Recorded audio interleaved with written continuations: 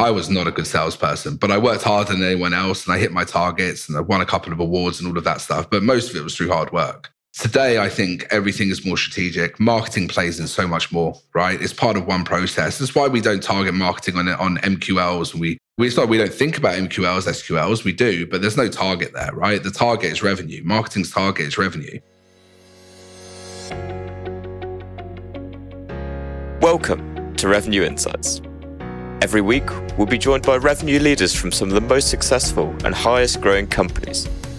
Together, we explore how they built their revenue teams, the journeys that they've been on, and the lessons they have learned along the way. Revenue Insights is brought to you by Ebster. We're a revenue intelligence platform designed to help revenue teams to build more pipeline, close more deals, and retain more customers.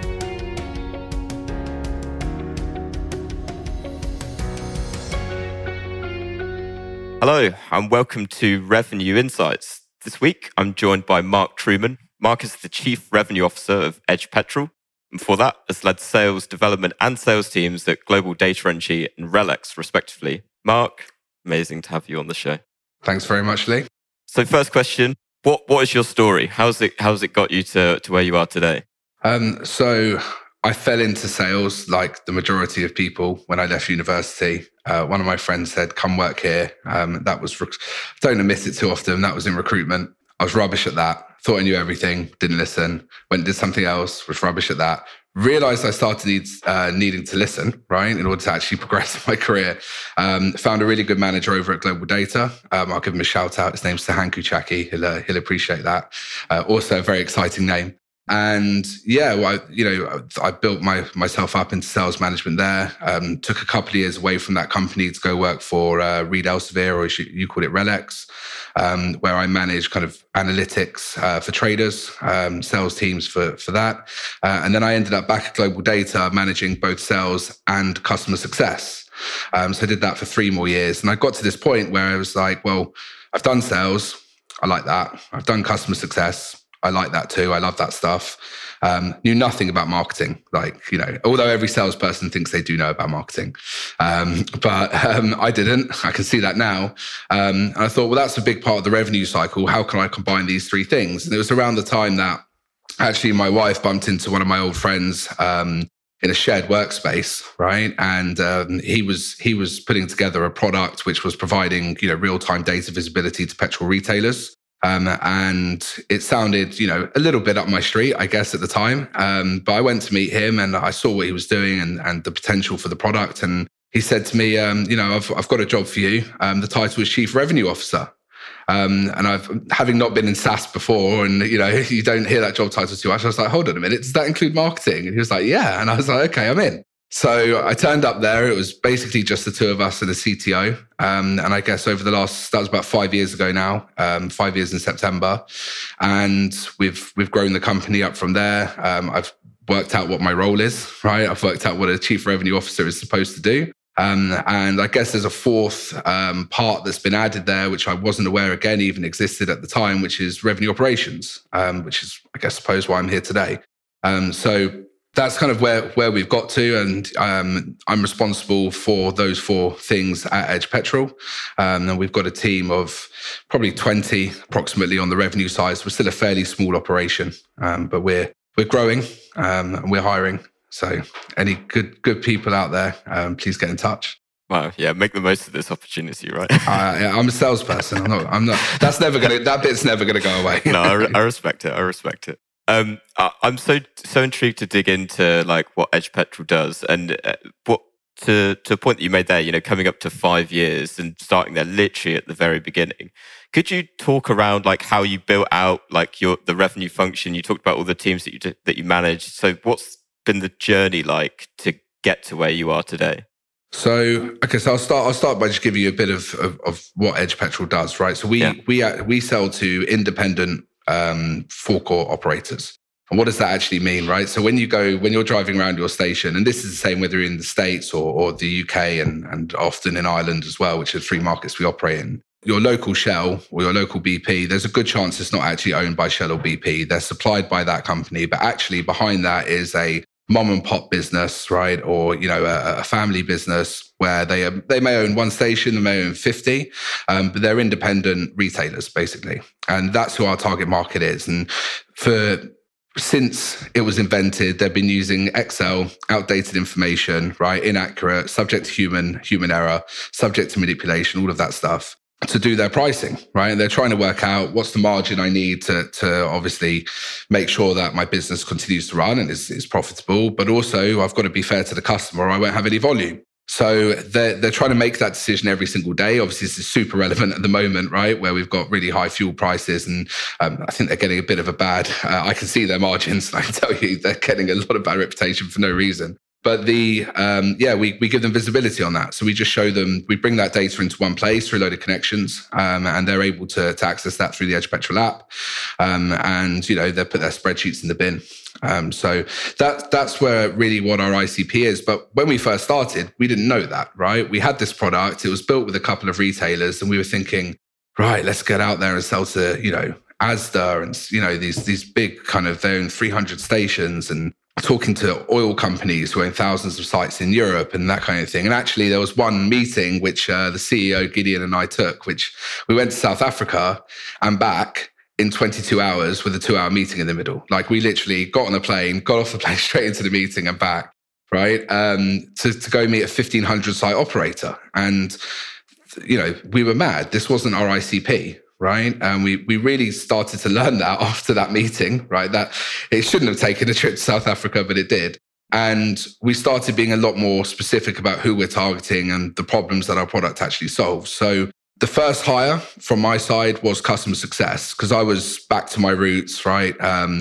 Sometimes door knocking, right? Often calling up. There was no kind of Zoom meetings. It was all field sales, outreach and cold calling and that stuff. People were very receptive, so it was a bit easier than jobs I've done before.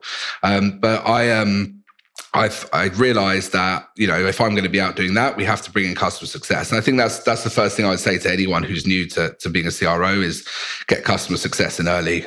Because Sarah, our VP of customer success to this date, put all those processes in and, got her hands dirty managing the customers early on and now has a team in place. That was then followed by hiring a salesperson or two, which I managed directly. We brought in a bit of marketing on the side, and that team's kind of grown from there as the number of customers have grown. And circa 2019, we realized that we're doing really well in the UK. There's a big product market fit here. The same problem exists in America. We'd already managed to get into Ireland, and we need to go to the States, right? There's 8,000 stations or 8,250 petrol stations in the UK, or gas stations for any Americans listening. And there's 120,000 of them in the US, of which 90,000 basically sit within our ICP. So, can't miss out on that opportunity. That was about 3 years ago. Had a pandemic in between, potentially still going, depending how you look at it. So it wasn't without its challenges, but it became very clear very quickly that, especially with the pandemic stopping the field sales element, that we were going to need to change the way we needed to sell. So we brought in a VP of sales, Dan Richardson, to run that, to change our field sales team into a remote team that can sell via Zoom, via video call. And obviously that opened up a whole possibility of market, new data, all of those things, which we obviously use today.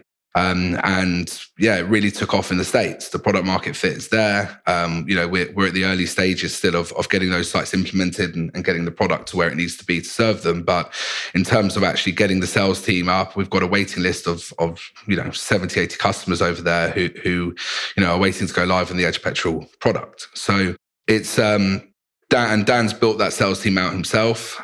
We have sales representation in the UK, but there's kind of a team of SDRs, a team of AEs specialized, and we got to a point where we had all this data coming in on sales, and we had to go get a RevOps, right? And that was something that was new to me. At the time, it was Dan who said, "Yeah, we need revenue operations, pal."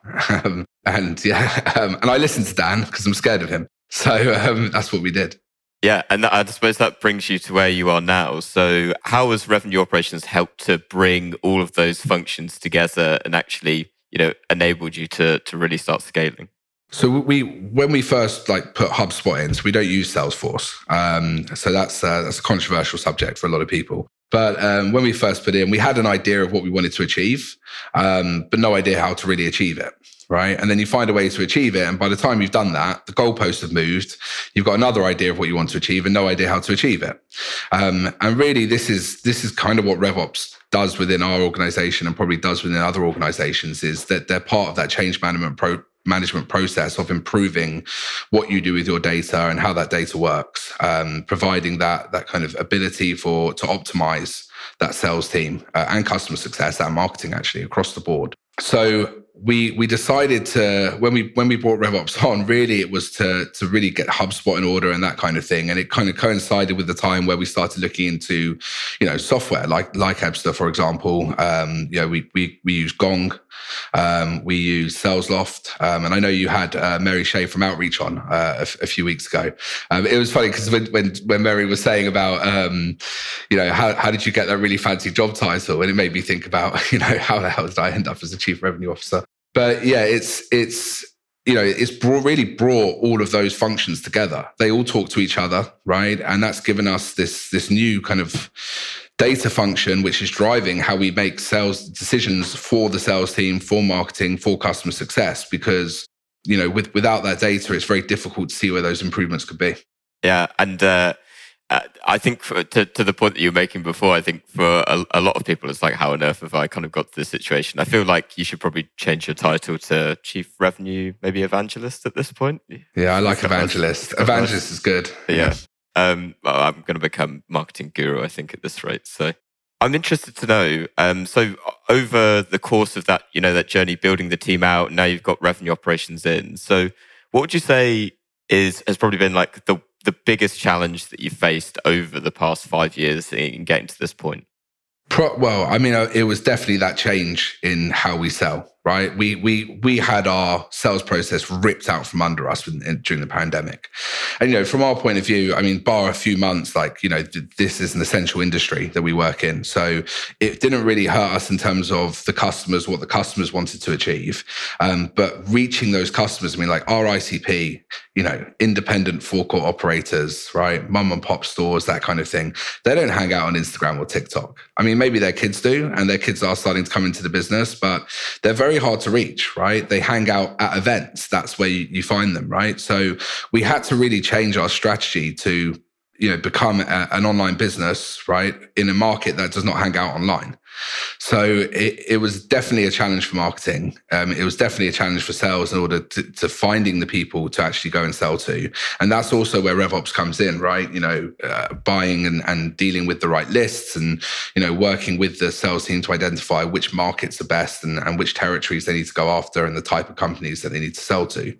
But certainly, from a marketing point of view as well, trying to move that online was extremely challenging. And we've built up a really solid following, both by our newsletter, which has over 1,000 readers.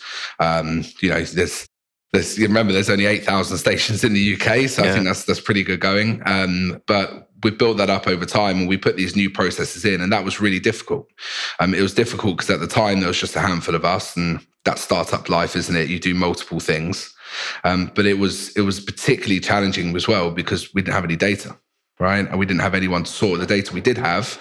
We had data, actually. That's not true. We had data. It just wasn't sorted properly. It wasn't organized. And most importantly, there was nobody really to look at that data and go, this means that. This means this.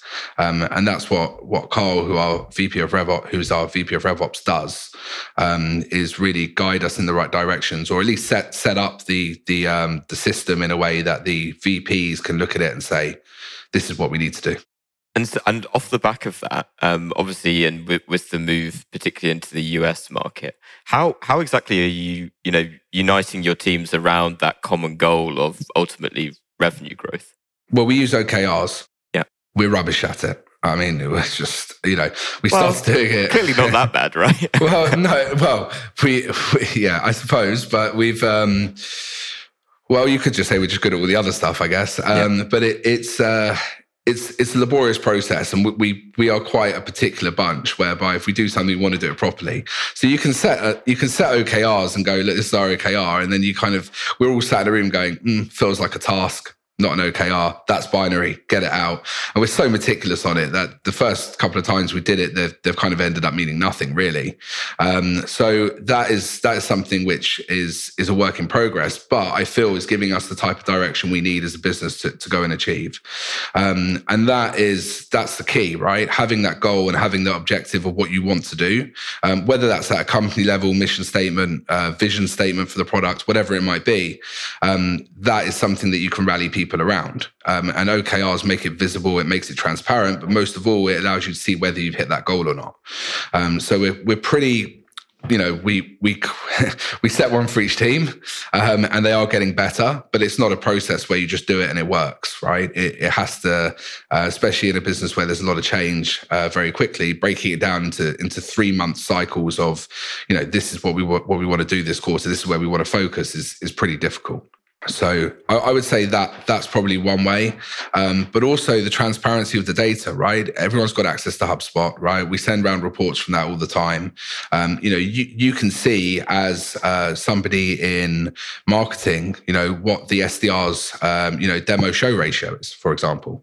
And you can think of a way, and we encourage people to think like this, that, hold on a minute, right? What can I do to influence that result? Right? What can I do to make sure that, this number, like, how can I own that number? Right. And I think it's thinking like that, which has got us a lot, we've achieved on a lot of the things we've done where somebody from another department has gone, actually, if I did this, that would actually help this department do, achieve their goal. And that transparency of OKRs, transparency of data, which is totally enabled by RevOps, who manages our OKR function. That's key to being successful, I think.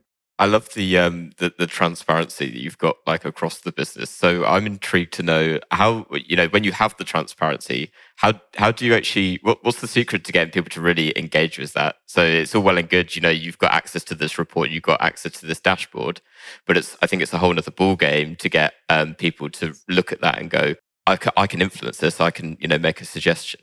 So, there's, like any business, there's things we do well and things we don't do well with all these things. And so you have entire channels on Slack, which used to be like the best channels for engagement between different teams and that kind of thing. And now they're just inundated with alerts from HubSpot. Nobody goes in them. Nobody reads the alerts. It's just absolute noise. And they still exist in our business, right? It's not like we've cleaned that up. And funny enough, I was in with Carl today, and it was one of the subjects we were talking about is, we should probably just shut this channel down. We don't need it, right? Yeah. So you can get yourself, trying to provide too much visibility gets you into a mess.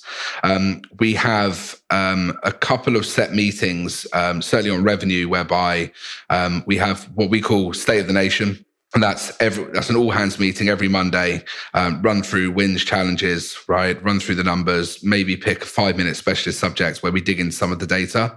Look, this is how our average order value has changed over the last year, maybe, or this is what we've done with demo no-show rate. We look at the OKRs, maybe. And it's not necessarily structured to a point where people turn up and they know what they're going to be looking at. But it's at the discretion of the people running it to decide what they want to show. And then you break that down by team. We have a bi-weekly revenue all hands, and that is literally fast and furious, half an hour, 10 minutes per team, and it's OKR update, it's what are they working on, what campaigns marketing running on, we're trying our best. We're not perfect, but we're trying our best to use this data to drive those conversations. So you're right, if you just send an email out, hardly anyone's going to read it, but the reports do go round on a Friday as well. So it sounds a bit bureaucratic, but it's not. It's really for transparency and collaboration. Yeah, no, I like the way that with the meetings it really starts to pull it all together in a way. You've got ownership over each team reporting back, and ultimately it's having at the top. It's all based on what impact am I having on revenue at the end of the day, and I think that's so important. And actually, you've talked about we get some things right and we get other things wrong. I think that's such an important one to have, particularly, at the stage that you guys are at. And it's much the same for us as well, where, revenue at the end of the day is the key thing, where it's like, what am I doing today that's actually going to have an impact on that figure at the end? Yeah. And what do I want this number to be in 12 months' time? Right? What's our current NRR? What should that number be? What's the benchmark? And what's that going to be in 12 months? And trying to you can't, unless you're telling the business this is what we want to do. It's and again, we are not perfect at this by any means, but unless you're communicating those goals, it's very difficult to to get people behind you.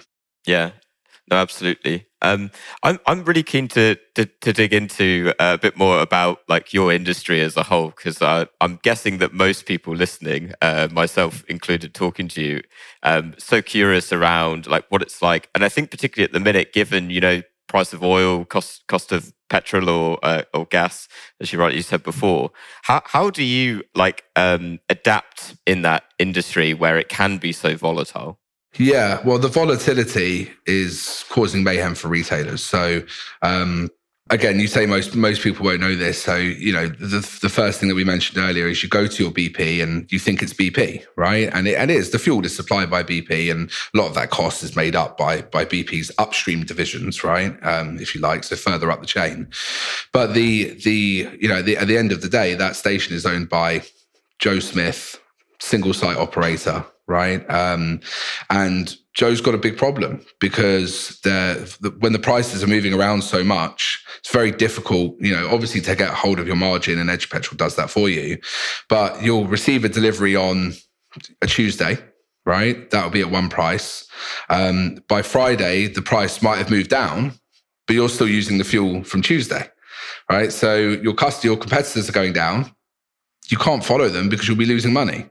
And then everyone's coming past your site and they're going, profiteer, right? So they are really being hit hard by this, right? I mean, everyone's taking a hit, but they are particularly struggling because they don't have the same cost economics as, the supermarkets or, potentially the oil company owned sites. So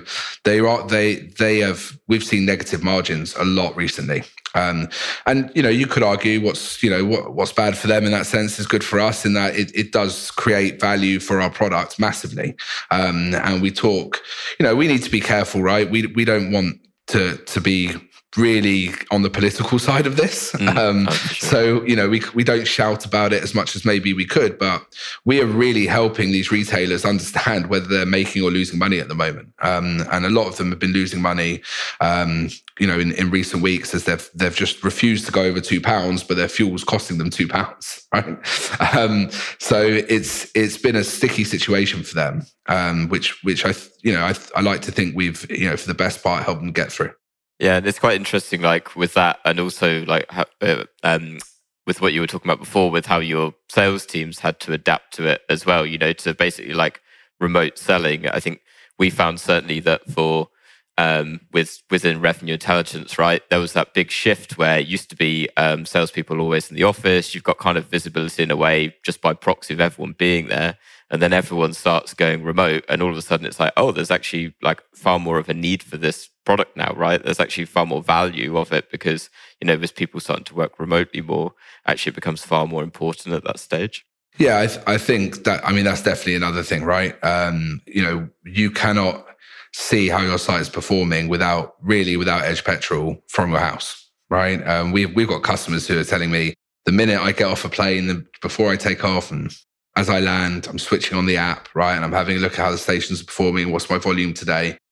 So it definitely helps with that kind of remote element. And from our point of view, in terms of having a remote team, without going to, I think it's been spoken about a lot, the remote subject, but, it's driving transparency through the teams and having that kind of collaborative approach. It's, we haven't really had a single kind of issue or anything. We got rid of our office we were one of the first people to go kind of mid-February. Don't want anyone getting sick, everyone go home, right? But then first of all, so the first thing was that. And then the second thing we did was just got rid of the office. And we just said, you know what? We don't need to be in an office to do this. We still come in. I'm in an office right now. We have a shared workspace. We grab a meeting room. But it's been a much easier process than I thought, shifting this to an online business. And I think it's the people we've brought in, definitely. But it's also the way we've got all that visibility set up across our systems, which is allowing that to actually function properly. Yeah. And I think that's such an important part. I want to move away from that subject of like remote. I'm intrigued to know then, you've had 5 years, you've had a good stab at it, I suspect by this point. If you could roll back time knowing what you know now, what would you do differently? Buy Salesforce? I don't know.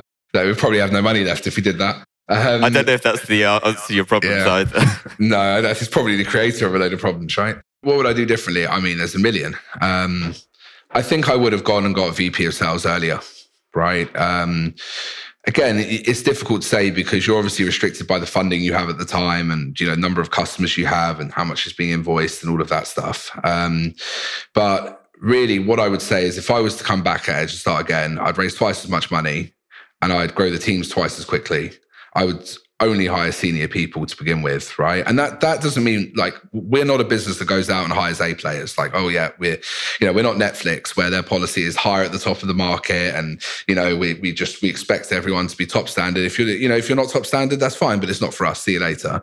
We're not that company, and the majority of people that work here have never done their jobs that they're doing before. The CEO's never been a CEO before. I've never been a CRO before. In our team, in the revenue team, the only VP that's done their job before is Dan, right? Sarah, Claire, and Carl, who are RevOps, well, not respectively, but Sarah's CS, Claire is marketing, and Carl is RevOps. They've never been VPs before, right? And haven't necessarily run that sort of, Claire's got no background in kind of B2B marketing. She used to work, very closely with Disney on movie releases, right? So, we're a business where we take people who we're very much looking for that culture fit, right? We're very much looking at, are you determined? Do you have grit, basically, is tick one? And do you have business acumen? Because if you do, you can basically do anything on revenue with a bit of guidance and coaching and training. And people have taken big steps up, right? That's really driven kind of what we're doing. And I think that came from going out and hiring senior people. They didn't necessarily have the experience of that specific role. And I can tell you with Dan, that speeds things up, right? Dan came in, he showed me an interview, a plan in the interview, and he has executed that to perfection, right? There is a difference, of course, but we love that kind of learning element.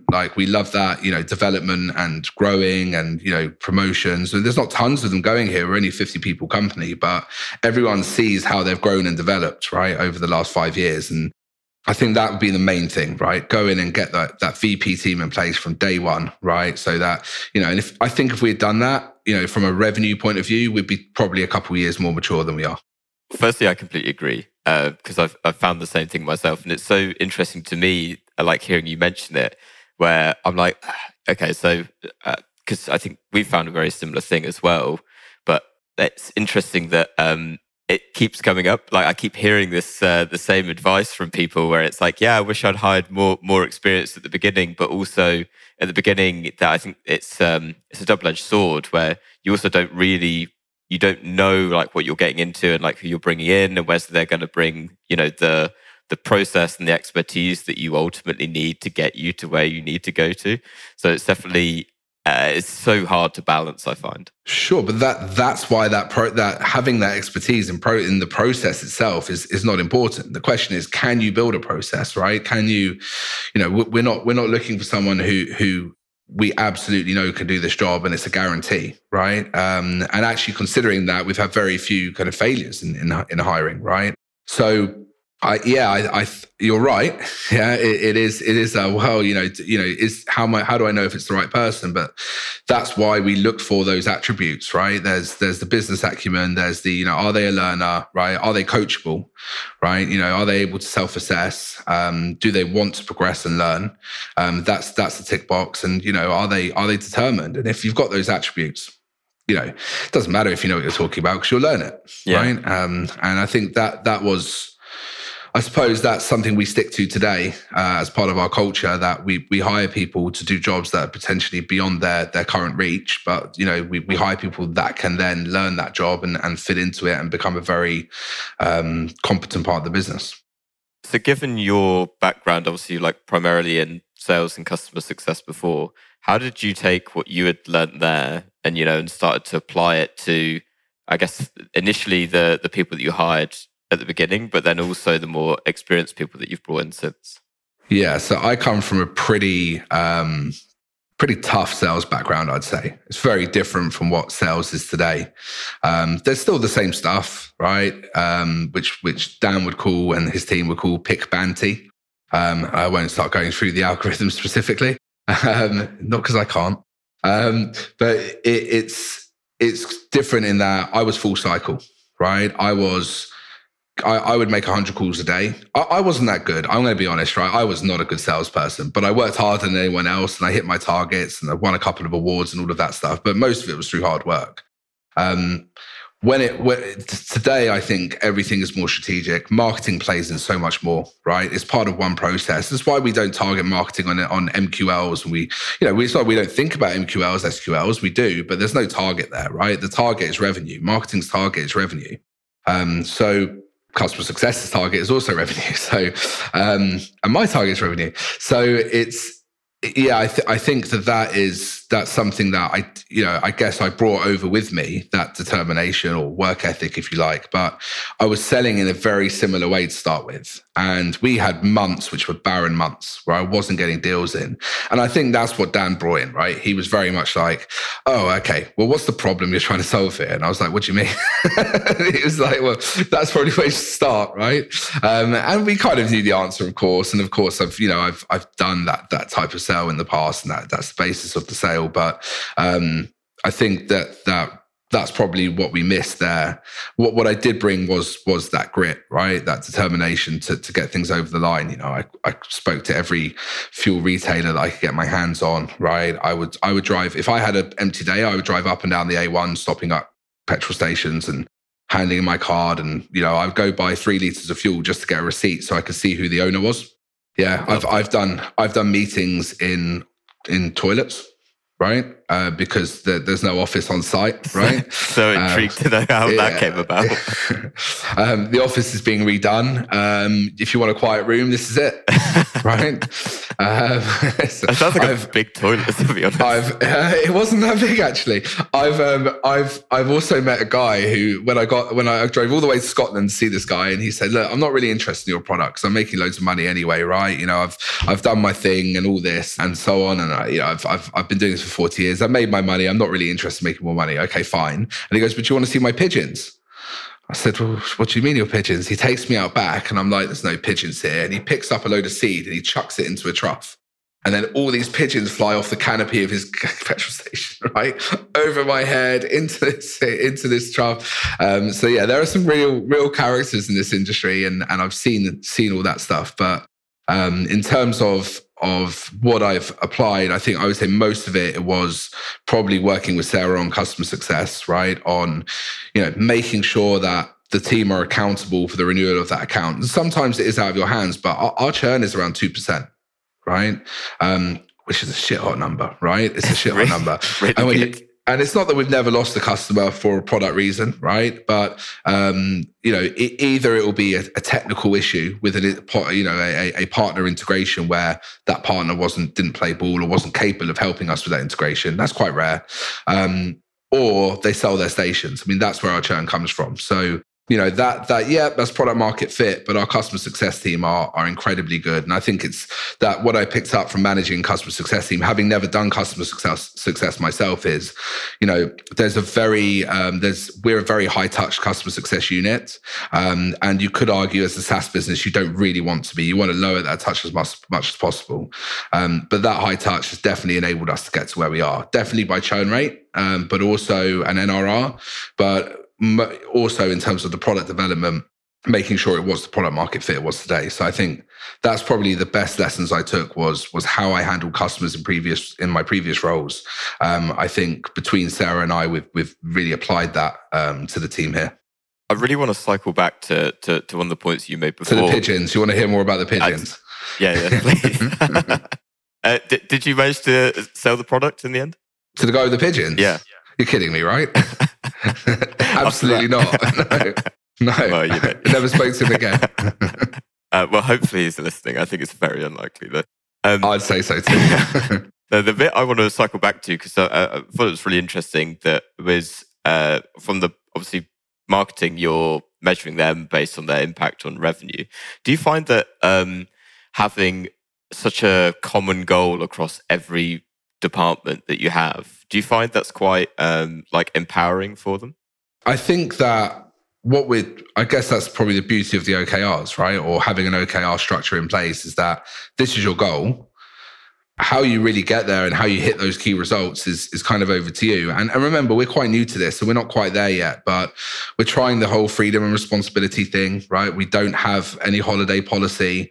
We're starting to be, because we were quite old school, really, in the way, I'm ex-big company. Gideon, the CEO, is ex-Trafigura, right? He's worked for a big oil major, and it's all quite bureaucratic in these places. Although I can't speak for him, but I've been subject to some bureaucracy in my time. I think what we've managed to do is kind of free ourselves from those shackles first, right?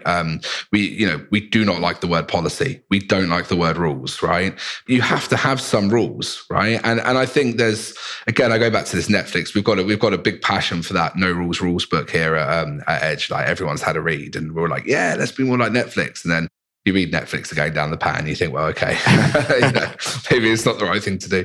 But certainly, like, way we see it is, we hate rules, right? We like freedom, but freedom and trust is earned, right? So after 1 year, you get endless, if you survive a year here, right, which most people do, you get unlimited holiday, right? We've given that, and what you're doing is you're saying, like, we trust you.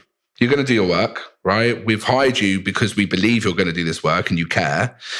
We expect, because of the hiring process we have in place, we know you're the type of person that's going to go and do your own development. And if you're not getting what you need from us, you're going to tell us, right? You're going to say, look, I want development on this. And we invest a fair amount in training and external kind of courses. And if someone came to me and said, look, is this course and it's going to help me do X, Y, and Z as per the company OKR or whatever it is, and it's, or even I want to do this course and it's not even going to help the company in any way, but it's going to help me further my career down the line, the answer is almost always yes, right? So that kind of top level transparency of what we're trying to achieve is absolutely necessary in order to give people that kind of freedom and responsibility. Because without it, they're just going to make the wrong decisions. And that's not on them. That becomes on us as a management team or a leadership team, whatever you want to call it, to say, well, if we're not telling you what we're trying to achieve, how are you actually going to be able to contribute to that? And unless we tell you exactly what to do. Yeah, no, I think the theme of the episode has definitely been around, like, the transparency that you guys have, and I think that probably it like empowers the people that are working with you as well, right? Where it is like, here's where we're trying to get to, and it's very much a case of, I guess you're giving a lot of responsibility over to people to make it their own and to shape it. And I guess it would be so interesting, I think, to perhaps regroup in, say, like 12 months' time, after you've properly broken into the US and have a look at, how's that going for you now in terms of having that freedom as you start to scale? Yeah, I mean, we've got, I think, 7 people in the US, 8 people, I'm not 100% sure, but none of them are based in the same city, yeah. Right? Which is true, because we're pretty much all in London, bar a few people. So yeah, how that US team grows and evolves and develops is going to be really interesting, because it's not just remote, like, it's really remote, right? It's like you have to fly somewhere to see someone else, like hours. Yeah. So one of the things I actually wanted to touch on with these OKRs, right? Something that I thought about is one of our recent ones was around demo no-shows. I think I mentioned this earlier a little bit of one of the impacts of our revenue operations. So a no-show for us is we book a demo, our SDRs book a demo. And remember, there's still a heavy outreach, like, with what we do, right? We are not getting inbounds. I mean, they're very rare, right? Fuel retailers aren't sitting around going, I really need fuel pricing software. They've got their spreadsheet, they spent hours building it, they love it, right? And, they're not really aware of the problems that their spreadsheet has, and we're trying to educate them on that.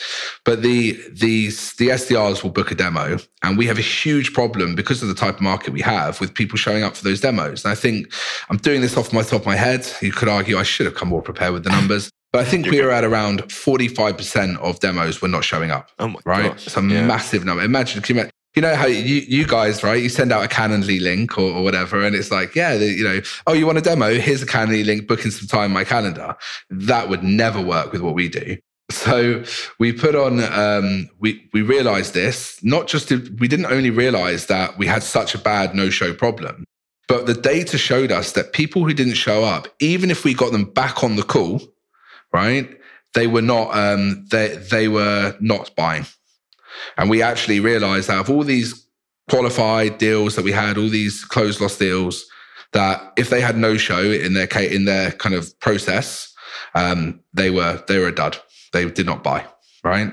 And so I started saying, if someone doesn't show, why are you even chasing them, right? And I got an aha. On the contrary, we just need to change the way we handle people who don't show.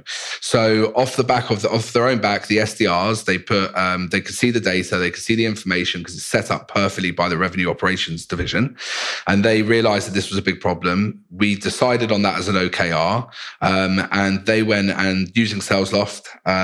Sorry, Mary, using SalesLoft, we put together a cadence which basically tries to bring people back onto the demonstration, and that started to reduce the amount of no-shows, right? And so this OKR was being pretty successful. But then what they also did is they put a cadence together for people who didn't show up at all. Right. So they no-showed, and then it went another 7 days. And so they had this different kind of cadence for people who actually, maybe you brought them back onto demo, maybe you didn't, but there was different cadences for different types of situations. And I got so Dan, VP of Sales, is someone who likes to say, "I told you so."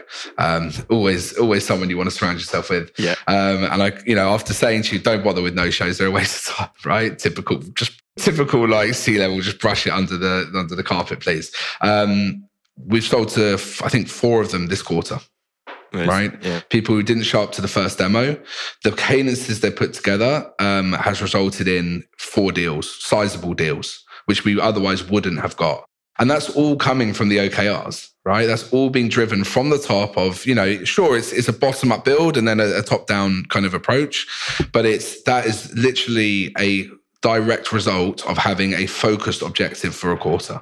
Yeah. And that is enabled by revenue operations. Yeah, it's a fantastic example. I guess my only question is, how long is Dan going to hold this one over your head? Forever. He writes them all down. Like it's horrible. Yeah, it's a beautiful way of how revenue operations though can work with the sales function to, as you say, look at that data, identify the problem, and this is really what we love going into, like in the podcast anyway, is like understanding, even just in that small example of that one little data point. Like, I'm sure to you would have looked at it and just gone 45%. That's just absolutely huge number. Absolutely huge.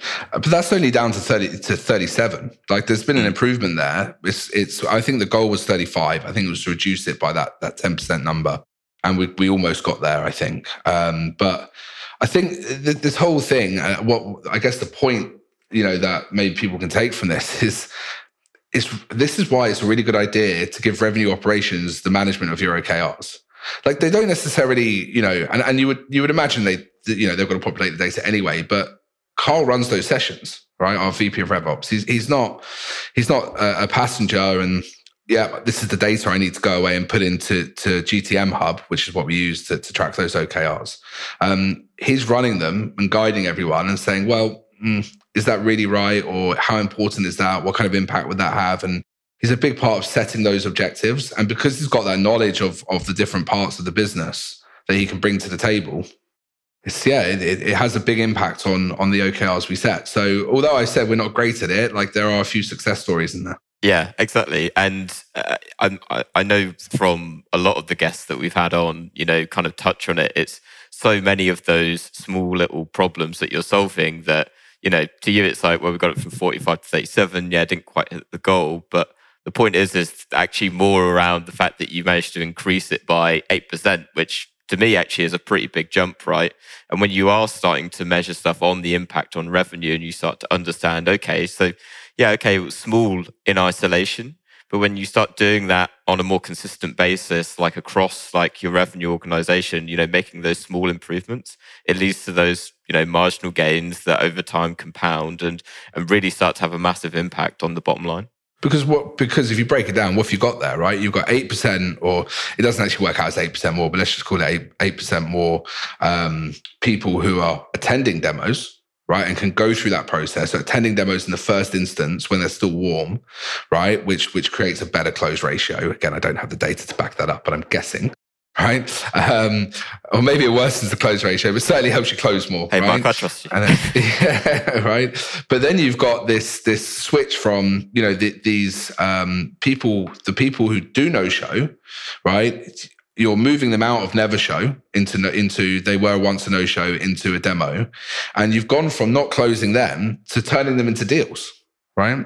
So we've actually managed to hit this on two fronts. And actually the OKR didn't specify a key result for the second one because I dismissed it outright, of course. But it's and you start to see, your conversion rates, right? Or at least you should. If you don't, that'd be step one. Yeah. And that conversion rate is going to tell you, that this is what that impact potentially was on our revenue.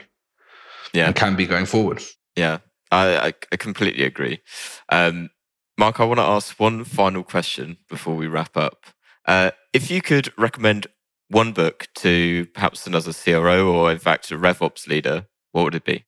Oh man. If I hadn't mentioned it already, I would have said No Rules Rules. I love that book. You can talk about it. We've got a bit of, I tell you what I really like, right? So we've been very big on culture the last year. Yeah. And I think the guy's name is Patrick Lencioni, right? And he does basically short fables. So they're super easy to read.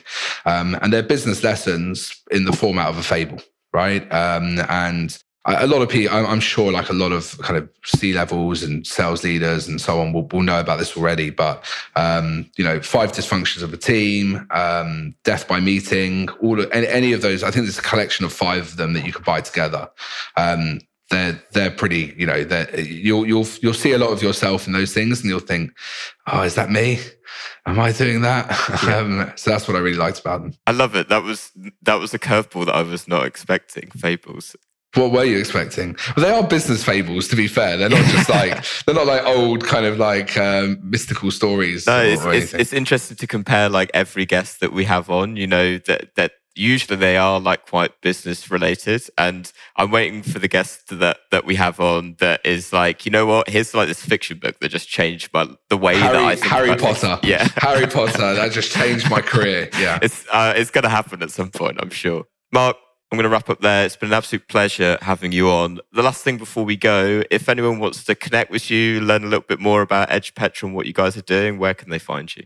So we've got a website, edgepetrol.com, or I'm also on LinkedIn. So feel free to message me.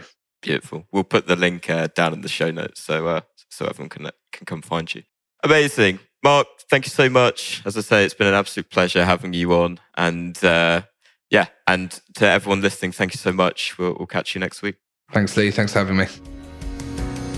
Thanks for listening to Revenue Insights. If you want to learn more, subscribe to our newsletter and we'll deliver every episode straight to your inbox. If you have any questions, feel free to connect with us on LinkedIn. Our links will be in the episode notes. See you next week.